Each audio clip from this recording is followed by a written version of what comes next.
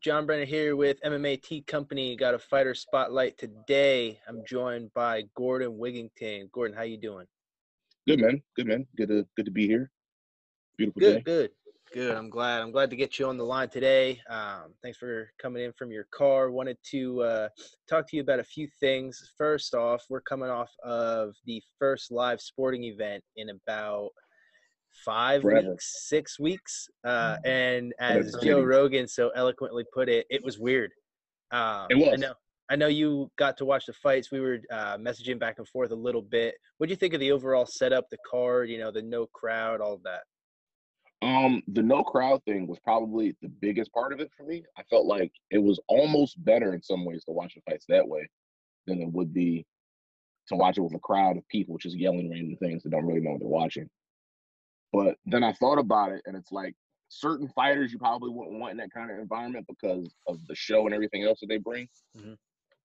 But then I thought about it for people like us on like the regional scene where there probably wouldn't be that bad or that big of an adjustment because the room seemed to be a bit more calm, right? The it wasn't as thick of an environment as it normally would be with the crowd screaming and everything else. So I mean, it was definitely different. It was definitely weird, but it was great to be able to hear like the corners in between rounds. It was great to be able to hear the punches landing, like just hearing how hard Justin Gaethje punches was very very different.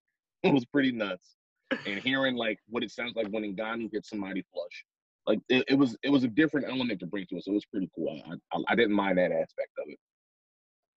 Yeah, I I didn't thought understand the mask and why they had everyone sitting so far apart for commentary though, because when they would do like spots on TV, they'd be like shoulder to shoulder, but then they made them sit like all the way across the cage, which I thought that was weird. But other than that, yeah, I thought it was good to see. I saw Dana tweeted out something like we did 1,200 tests on 300 people that are going to be in the building, and that's how they find out, that Jacare, had COVID.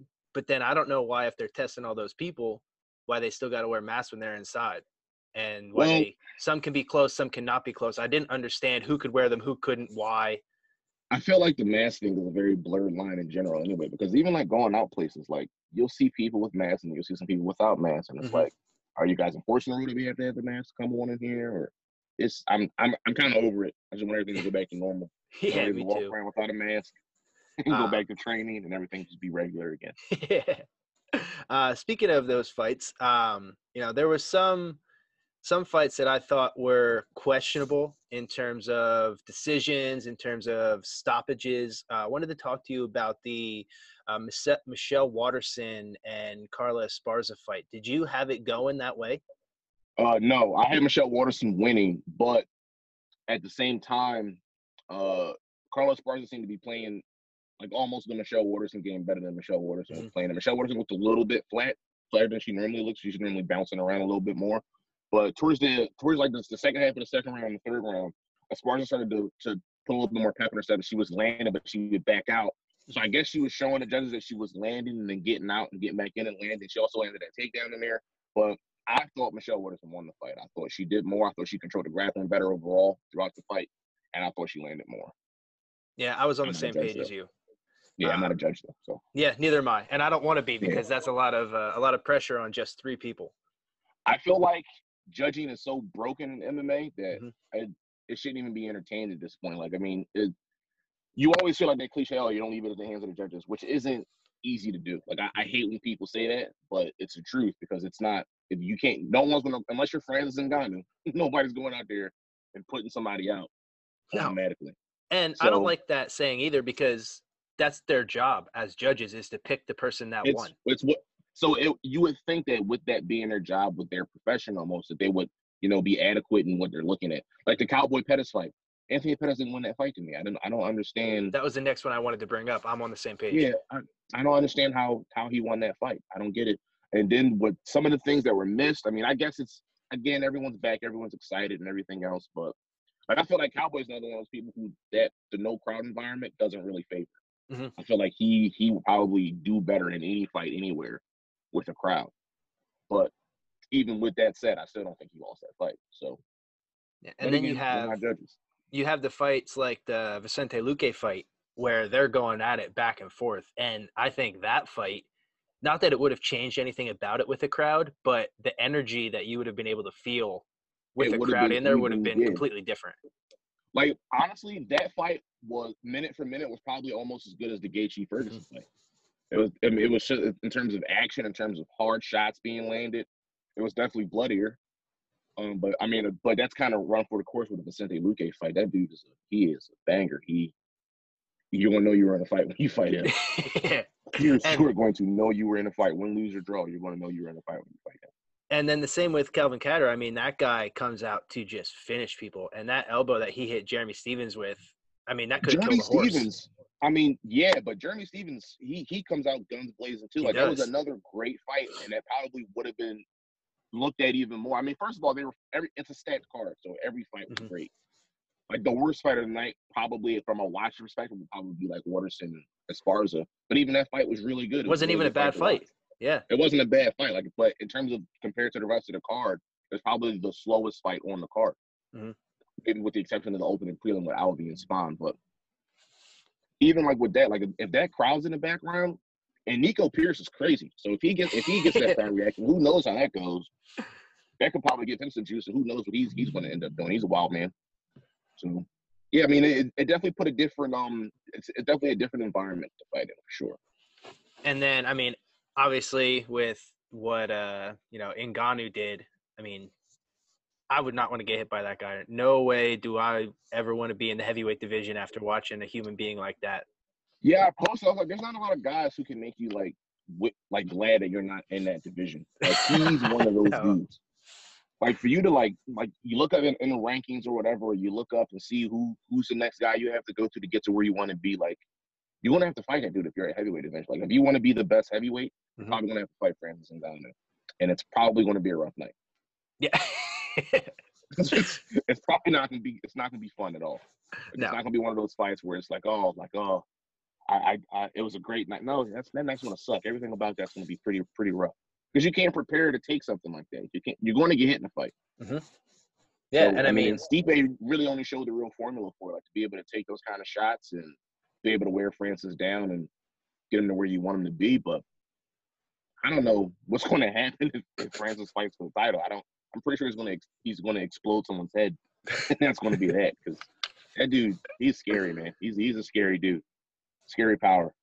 Yeah, and then I mean, speaking of guys that are scary on kind of a different level, we saw a phenomenal grappling performance from Bryce Mitchell. That kid is a savage. And so it just goes to show you that if you just work on what you want to work on, and you get good at what you want to do, that was the ultimate. That was the ultimate way to impose your will on somebody. That was he literally went through the same progression, the same steps every time he took him down, and Charles Rose just didn't have an answer for him. Like, I've never seen someone attempt a twister 6 times in a fight. Yeah, I mean, he used the same sequence from start to finish. The same sequence, start to finish. He'd take it down, wrist control. Once he gets that hip rod, now he even has the option to take your back and mount you, or to take your back, get that leg laced in, and go for the twister. So, but it was great to watch. It was a masterclass in grappling. It was really, really great to watch. I'll be interested to see how he does against some of those 35ers or 45ers. I think he is 45, yeah.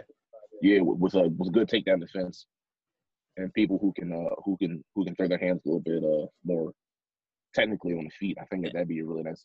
I saw some early. I think it'd be great to see him in his camo fight. Camo shorts, I know. He deserves that. He earned that, man.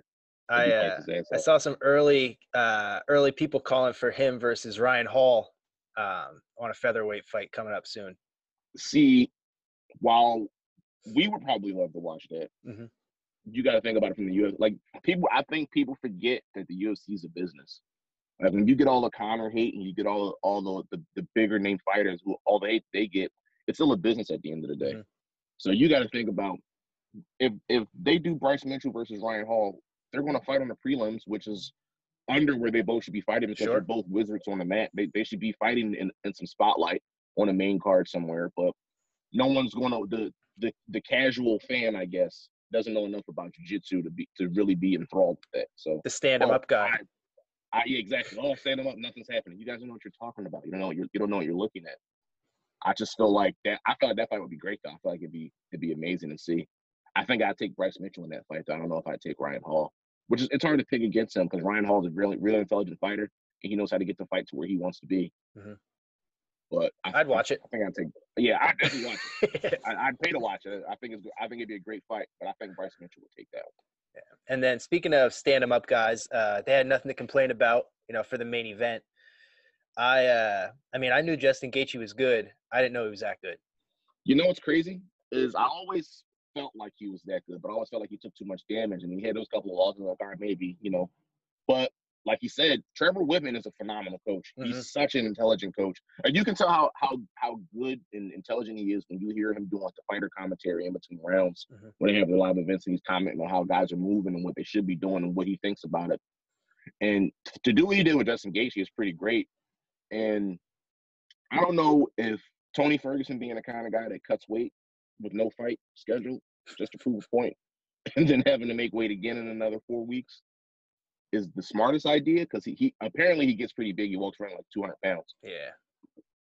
I don't know if that had anything to do with it, but the game plan that Gaethje came out with was impeccable. And I was talking to a buddy of mine because he had a little poll up on his social media, and I messaged him. I was like, I want to pick Justin so bad. I really want to pick him, but Tony Ferguson showed that when he gets into these chaotic situations, he finds ways to win. Mm-hmm. Like Lando Veneta was piecing him up on short notice, taking it to him, and Tony Ferguson found a way to win. Edson Barbosa was piecing him up for the first round, taking it to him. Tony found a way to win. Kevin Lee, for the most part, was kind of having his way with him on top with the takedowns and the ground and pound, and he choked him out and found a way to win. Mm-hmm. So I felt like I knew Gaethje would come out and put the pressure on him, and I figured that Tony would have to fight off the cage a lot more. But Gaethje's game plan was great. He just pieced him up and kept it at that distance. There was no need to do anything different. Yeah, I mean, and the cool thing about it makes you wonder, what do you have to do to stop those guys? Yeah, I don't have what an has to answer happen? for that. Like, what do you have to do to stop them? To stop Tony Ferguson? Like he got hit with some of the hardest shots I've ever heard in my life. Yeah, it sounded like Ngannou was hitting him. Yeah, it puts it into perspective, like really what we're doing in there. So I hope that people that watch kind of get that perspective of it too, because Mm-hmm. we hear those shots when we're in there fighting and we're competing, but the crowd doesn't hear that. They don't understand fully, I think, what's going on in there. And when you're getting hit as cleanly as you're getting hit by somebody that hits as hard as Justin Gaethje does, and to still be like waving them on, Mm-hmm. I mean, it's not the most intelligent game plan to me. Like just like the whole throwing sand thing. What wouldn't have been what I would have done in that situation, but you're tough as nails to be able to take those kind of shots and just keep coming. Yeah, and I mean, he did keep coming till the end, and he even said, he wishes he would have just been able to get put out instead of being stopped. But I mean, the way that he got hit with that jab and then like turned his head and looked away, I've never seen anything like that. And was spinning around. He was like, "Oh my!" Like you could see, like he kept a good poker face, but he felt every time he got hit. And the whole "let me go out on my shield" thing, I get the honor in that and the respectability of that, but that's not why we're a sanctioned sport. That's not why we have referees. Yep. That fight could have been stopped a lot sooner. It could have. And the ref gave him a chance to fight on, which is great. It's good to see, but I think the ref made the right call and stepping in there. It was no need for Tony Ferguson to be able to be put out in that scenario. He took enough damage. Mm-hmm. He took enough. Dominic Cruz, on the other hand. Yeah, that's what I was going to say. That we were talking about the other call that I don't think many people agreed with. I mean, I rewatched it back a few times and I rewatched the fight, and Keith Peterson did let Dominic take a few shots. I just felt like Dominic said, he was working his way back up. Mm-hmm. He was starting to find his groove a little bit, but I mean, Cejudo's really good, man. He's really good. He's really annoying. He's really, really annoying. He's really, really good. And, he was fighting Dominic Cruz really well. I hope he does. I hope he rides off into the sunset and doesn't ever come back to do another interview. I like to watch him fight again. I want to watch him fight, but I'm good on the interviews. I'm good on the cringe stuff. I'm okay. We're on the same page there. Now, in terms of where you're at, with fighting, obviously this pandemic that's going on kind of has all gyms shut down. People aren't really able to train and aren't able to do the things that they want to do to stay in shape, get ready for fights. What have you been up to, in terms of staying in shape, keeping busy, when you're not in the gym? I got a really, really, really great strength and conditioning coach named Johannes Habtu. He owns Havoc Training Systems, and he's been keeping me busy. He's been keeping me working, kicking my ass. Mm-hmm. So I've been nice and sore. that's been fun. So I'm doing that, and I think I've watched like hours, like in terms of like minutes spent. I think I've spent more time watching fights now than I probably ever had. Hmm. Only because I mean it's another mental way to kind of stay engaged. Like having a fight, like we said, having a fight this weekend was really really good. But and it's a good way to stay like mentally engaged and to take Hmm. notes and to see how people are using certain things and what entries and what metas and what systems. Like watching Bryson Mitchell fight was great for me because I wish I could show it to you. Like I got a notepad full of notes from that fight, just of things he was doing. And then watching Justin Gaethje fight was awesome, like with the entertainment aspect of it as well. But like what he was doing from a technical point, it was great to see. And even with Vicente Luque, like hearing Henry Hoof telling him when he switches that stance, let the left hook go, it's going to be there, and then he drops him with a left hook in the next round. Like Hmm. those are notes that, like as a fighter, I feel like people should be taking heed to, because it's for fighting for us now isn't like how it was before. Like everyone's good. Hmm. Everyone's good everywhere. There's not too many specialists anymore. And even the specialists are still good in other places. Like I know jiu-jitsu guys who can knock you out. Yep. And I know knockout artists who can choke you. So I think it's good to be well versed everywhere. So like having that time, it's kind of been a blessing in some ways because you get to watch so many fights, so you get to take notes, and you get to relive a lot of the things that you've seen, but you couldn't really pay attention to it in a way that you kind of maybe should have the first time. So just Sure. between that and staying in the gym doing that, like hitting pads and doing some drills here and there, but mostly strength conditioning and studying, really just trying to stay mentally sharp, trying to keep my body primed, ready to go, so that when gyms are open, I can get back in. It won't. It's not going to be anything worse when the gyms are open again and all the fighters have to ease back into training. Hmm. You know what I mean? Like we kind of been just doing like just general preparedness work, keeping the body primed and ready to go, so that when gyms are open, I can get back in full swing and not have to worry about anything. So that's been great, and watching the finals has been great. It's been working pretty well for me. It's keeping me sane. That's awesome. And once we get back into the gym, things are back in full swing. We're able to train, put camps together, and there's some fights that can be scheduled. What's next for you? What do you have, goals wise coming up the end of this year into next year? Uh, Pro debut for sure this year. I feel like I'm a seasoned enough amateur fighter. I've had, I believe, 10 amateur bouts, so I'm kind of glad to be done with that chapter of it of fighting. I think I've gotten enough experience where I can take it to the pro level and start to build a career and see what I'm going to do with this. I mean, I love fighting. I love it to death, but it's not something that you can just prolong and keep waiting and keep waiting and keep waiting. But at the same time, you don't want to rush into it. And that was my problem before. I thought I was hot shit and you couldn't tell me anything. Mm-hmm. And you start to realize that you don't know as much as you think you know. And all those practice fights, while they don't count for anything now, of course they were the world to me then, but they don't count for anything now. They're nothing but learning experiences. So Yep. I got to see where I wasn't good, where I was good, where I could improve. And it got to show me about the ins and outs and how to train and training with the right people and stuff like that. So, I mean, I'm definitely looking to make my pro debut, and then we'll just take it from there and we'll see how everything goes. Awesome, man. Well, we're all looking forward to your pro debut. Hopefully we can get on a card together here soon. I know That'd be there's dope. going to be pretty much every fighter in Pennsylvania is going to be itching to get on that first card that they schedule whenever they make that happen.